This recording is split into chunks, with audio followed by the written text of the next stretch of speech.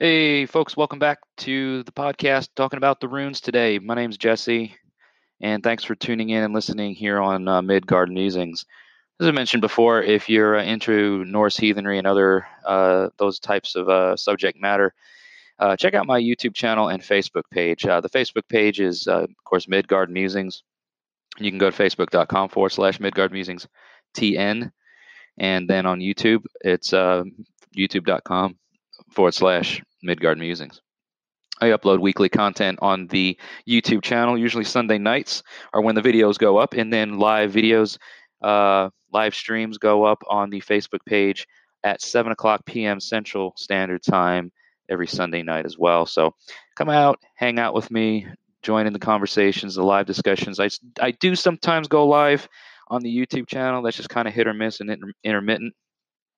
I haven't come up with a full schedule on that just yet. That may be something in the works. But anyway, using this platform here right now just to kind of reach some new ears, hopefully engage in some people. All of my contact information, in case you want to get a hold of me, is you can go to my YouTube channel. It's all in the description of the videos. I've got an email address, midgardmusingstn@gmail.com. And then any of the social media platforms that I have, which is just right now the Facebook and YouTube platforms, any of those direct messaging options, you can always get a hold of me there. But today we've been talking about the runes a little bit. I mentioned earlier that the Elder Futhark runes that we use, a lot of heathens use nowadays in magical and esoteric divination type stuff. It the history of the runes is a little bit murky when it comes to how they were used magically. So a lot of what we do nowadays is kind of a plethora of other information that we kind of have, I think, collected over the years into doing it the way we do it. We talked a little bit earlier about how people will sometimes do what's called rune spreads, where they will kind of lay them out in a specific pattern. Other folks like myself prefer the casting method, where they will do grab a handful and cast them onto a cloth or onto a surface. There's also single rune draws, just individual rune draws. You'll kind of shake a bag or a box up, reach in there and pull one out, and that's what you're supposed to meditate or kind of think about or meditate on, which I do for myself daily. We talked a little bit earlier about the historical backing of the Elder Futhark runes, just kind of a surface scratching. If you guys want to know more about the history of the runes, I definitely would encourage you go to YouTube and search for Dr. Jackson Crawford. He's a wonderful leading source of Norse language and myth. He's a professor at, I believe it's the University of Colorado. He's in Colorado, I believe, is forget which, Colorado Springs area. But he's been a professor in UC Berkeley, UCLA, all really well accredited schools. He's wonderful. He uploads videos every Wednesday from the historical parts of Old Norse literature. He's not a heathen himself, but he comes from an academic approach to things. Another great channel to check out would be an Arith Harger, ARITHHAGER, and he is also he has a lot of he's a heathen himself, but he also has academic backgrounds that include archaeology, degrees in archaeology, and so he's a wonderful source to glean from. Check out another YouTube channel from a friend of mine out in East Texas. His name is Eric Shervin. His channel is Eric Wordweaver Shervin. He does a show every Wednesday on his channel called The Raven's Call. So if you go to YouTube and search The Raven's Call, you'll find some neat stuff over there on his channel. He's a very knowledgeable heathen. He's actually the Gothi or chieftain over there at the tribe in his area. His tribe is called the Hridgar folk. So if you're in East Texas and you're looking to meet up with some heathens that are really well-to-do, good people, you might want to check out Eric's channel and email him through his contacts, all of which are included in his videos. But so anyways, let's talk a little bit more about the runes. and the divination aspect of things. Why do we do this? Why are the runes used for divination? Um, and my best answer to that is that heathenry is a path that is rooted in nature, and it's rooted in um, very old traditions. And one of those traditions, one of those things that we, glean from or try to work from and then work with as heathens is the concept of our weird, and it's spelled Wyrd. Weird is something that you have that you can exchange, that you can work with people to establish and continue. And it's basically the uh, the web of destiny, the web of fate that we are all tied to in some way or another. The things that we do every day adds to our weird. So the things that are good that we add into that well um, are going to improve not only our luck as we live and as we interact with folks, but it'll increase and benefit the generations that come forth from us, our descendants, the people who have had that will have ties with us and their families that go on after we're no longer here on this earth on Midgard. So the weird thing is something that is kind of overlooked or maintained by what are called the Norns. And the Norns are three figures in Norse mythology, three sisters, as you will, similar to what you have heard from Greek mythology as the sisters of fate. So the three Norns control the past, present, and future. You have Urd, the first, who is that which was, that which was has already happened. The past, if you will. And then you have Verdandi, which is that which is the here and the now. This is where we live. This is the realm that we currently kind of deal in, and we can't change the past, but we can and try to affect the here and now by our deeds and by our actions. And then you have Skuld. Okay, and Skuld is what should or what will be the future. So we live in the now, Verdandi, and we look to do things that will shape and sort of mold the things that will be and what can happen. So in that respect, and when we're talking about the runes, that and the divination of using the runes for divination and the magical aspects of it, what we're essentially doing when we work with the runes is we see what Verdandi, the here and the now, has going on, and we look to um, kind of tap into the school, the future. We look to see what could be and what might be, um, and then having that glimpse or having that insight of things will help us to perform and do things now that will benefit the outcome. So we are not bound by fate, other than the fact that we have a fated day to die. We have certain very poignant points of our lives. Kind of like the highlighted points of our lives that we absolutely can't change. But we are not controlled by fate. There's nothing that happens that we are just just all kind of willy-nilly out here hoping for the best. Our deeds and our actions have a very impactful role in the shaping of weird. So when we work with the runes and when we cast the runes and when we divine with the runes and all this kind of stuff, we are essentially trying to bend the webs a bit. We are trying to form and shape the webs to benefit ourselves, benefit our tribes, benefit our communities in ways and in things that will continue the good luck that is tied to our webs. So the again, it's a very long and complex thing, and nothing that we can absolutely cover in one episode. But I did just kind of want to go over with anybody that is curious out here. You see all these graphics online, images of the runes. People always asking, what can I get a tattoo of a rune that means this, that, or the other? And it's a very hot topic. The the aesthetic of it all is very much a popular thing for folks, especially new heathens coming into this path. They feel like they have to look apart. They feel like they have to mark themselves in a way that makes them stand out. And I guess my suggestion to that is be slow about that. Don't just jump on something because it's popular. You think it's gonna make you look better as a heathen.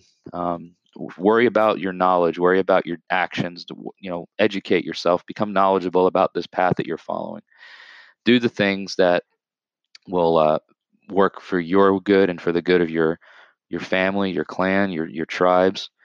Okay, and then as far as the other stuff goes, as you become more knowledgeable and as you increase in the knowledge of this path, you'll pick up on things and you'll get to realize that it doesn't always, it's that surface scratching of the aesthetic of things. You don't have to have a beard. You don't have to have tattoos going up and down your head. You don't have to wear a hammer. You don't have to do all this stuff that people think you have to do to be a heathen. There is no, you're not missing any points if you don't do one or more of those things as far as being a heathen goes. Being a heathen, to me, is about honoring your ancestors, honoring the gods through your daily actions and through your daily walks of through life, how you interact with people, how you interact with those closest to you, especially your Inengard, which will be probably a subject that we'll talk about in our next episode. I've talked about the Inengard and all that stuff, which if you're listening and you don't know what it is, that's okay. We'll get into that. But again, head over to my YouTube channel for more information. Get caught up on some things, and I will see. When right now I don't have an actual schedule. I just kind of get on here and do things on Anchor to when I have some downtime. So when these podcasts go up, may be a little intermittent right now until I can figure out a plan of what I want to do, when I want to do stuff. But at least once a week right now, you'll be hearing from me. So definitely check out everything that I've got up here so far. Check out all the other stuff that I have out here on Facebook and YouTube platforms. Thank you so much for listening today. I really appreciate your support, and I will talk to you all soon. So hail, may your ancestors smile on you, and may the gods walk with you. Hey there, everybody. Welcome back to another episode here on Midgard Musings. Thanks for listening to today's podcast. And if you haven't already, please check out all the other platforms that I currently broadcast on, which right now consist of Facebook and YouTube. You can go to facebook.com/MidgardMusingsTN and find the Facebook page there. You can also subscribe to the YouTube channel, youtube.com/MidgardMusings. Currently, right now, the broadcast schedule on those platforms are Sunday nights on Facebook at 7 o'clock Central Standard Time in the evening. So that'll be 7 p.m. Central Standard Time, 8 o'clock Eastern.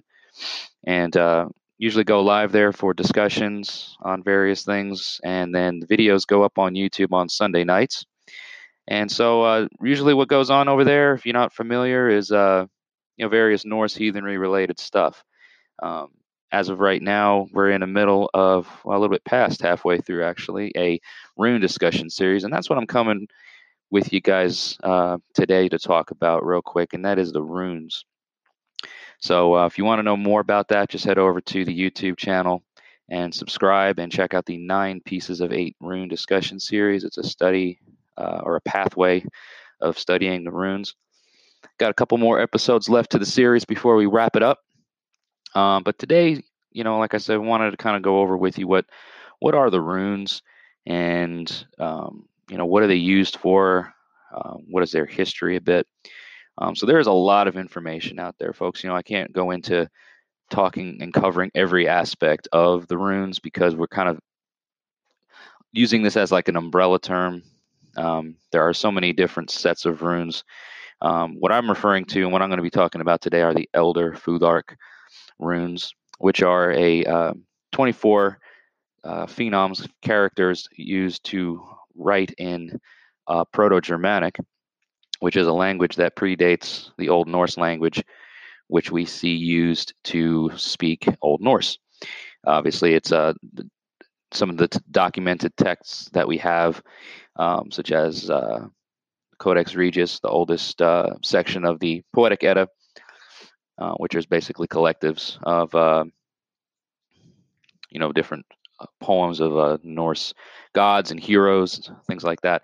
The Old Norse language was spoken in pre-medieval Scandinavia. And so, like I said before, the Elder Futhark runes predates that spoken language. We don't really see a whole lot preserved in archaeological or historical findings that have the Elder Futhark written out, but we do have some things. So we do have a bit of understanding as far as what these characters are and what they mean.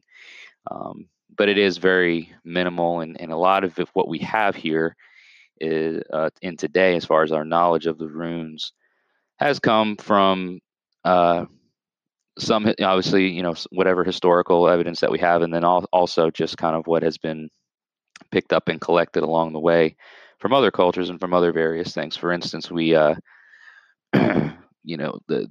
beginning of the Elder Futhark set begins with the rune of Fehu. And if you go through and look at the etymology, I think is the word I'm looking for, the history of that rune, or what that word is, we have a rune that is the meaning of that rune represents the F sound. Okay, it is an Old Norse word, fe, and then there's Old English feo, so we get fehu from Proto-Germanic, and it's a word that means wealth, right? The mobile wealth. Quite often, it's generally thought of to mean that of like cattle, because cattle were kind of a form of currency in Archean times, in times when these runes were used to communicate in. So you have and then a lot of the other runes, the other 23 runes in the Elder Futhark set, have meanings themselves based on words from those old languages.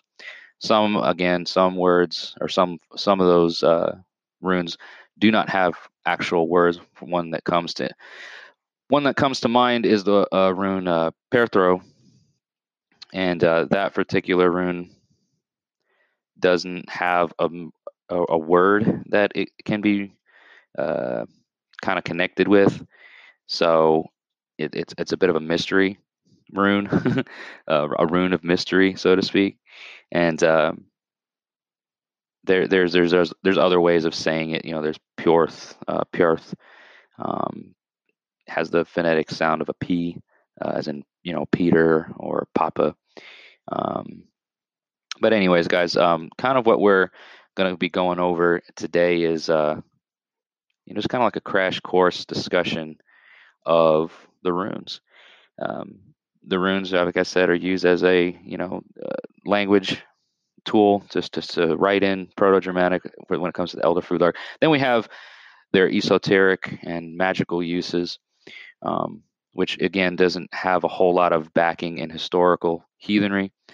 So you'll have a lot of what we call hardcore reconstructionist heathens, folks who like to focus their approach to heathenry based solely on the historical knowledge that we have preserved, and to sort of reconstruct that ancient way and relive it now.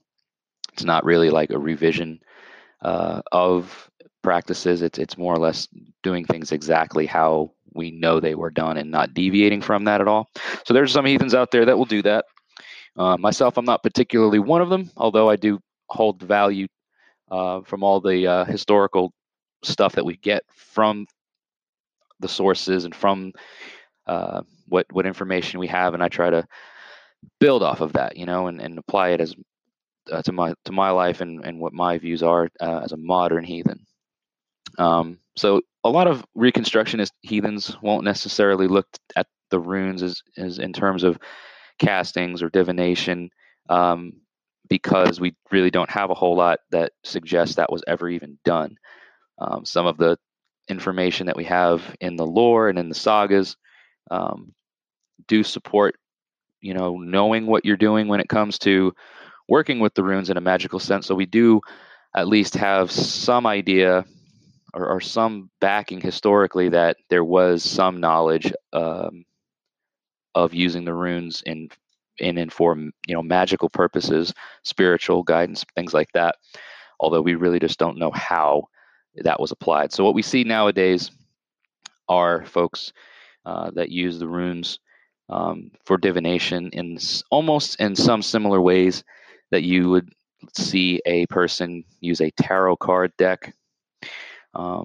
They will sometimes use what are called rune spreads, which is a form of divination. It's kind of like laying the runes out in a particular pattern and seeing what that based off of the pattern that you lay it out or the spread that you lay the runes out in, kind of gives you the reading of what to take from it. And then there's also a bit more of an organic, not really structured approach to working with the runes, which is casting. And that's the approach of rune working that I do personally. I like the casting method. It feels much more natural. It feels kind of more natural is the best way that I could say it. It's not that you're laying them out structured or any way that you're just throwing them out there and letting them fall as they will and seeing what happens. Because sometimes what will happen, or quite often what happens is when you're doing the casting, which is basically grabbing a handful of runes and laying out a cloth or a sheet or something, a rune casting cloth. A lot of folks will have something specifically for rune castings laid out on a surface, throw the runes down onto the surface, and then sometimes what happens is not only do the runes obviously land, but then the runes will form a pattern, and the pattern can quite often be in the shape of a rune itself. So you'll get that. There's actually going to be some more discussion over on the YouTube channel. If you guys subscribe and watch those videos, you will actually be able to see what I'm talking about here in the coming weeks, because what I plan on doing is sort of offering a bit of a showing of what I do with my rune castings, just to give a little bit of insight. People that may have questions, how do I do this? What do I do?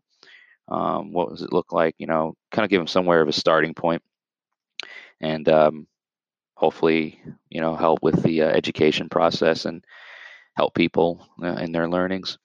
So we're going to take a quick break and hear some word from our advertisements, and I'll be back here in a little bit to continue talking about the runes. But definitely make sure to check out Midgard Musings over on Facebook and the YouTube platforms. Follow, like, subscribe, and all that fun stuff if you're interested in Norse heathenry. Thank you guys for listening, and I'll be back shortly.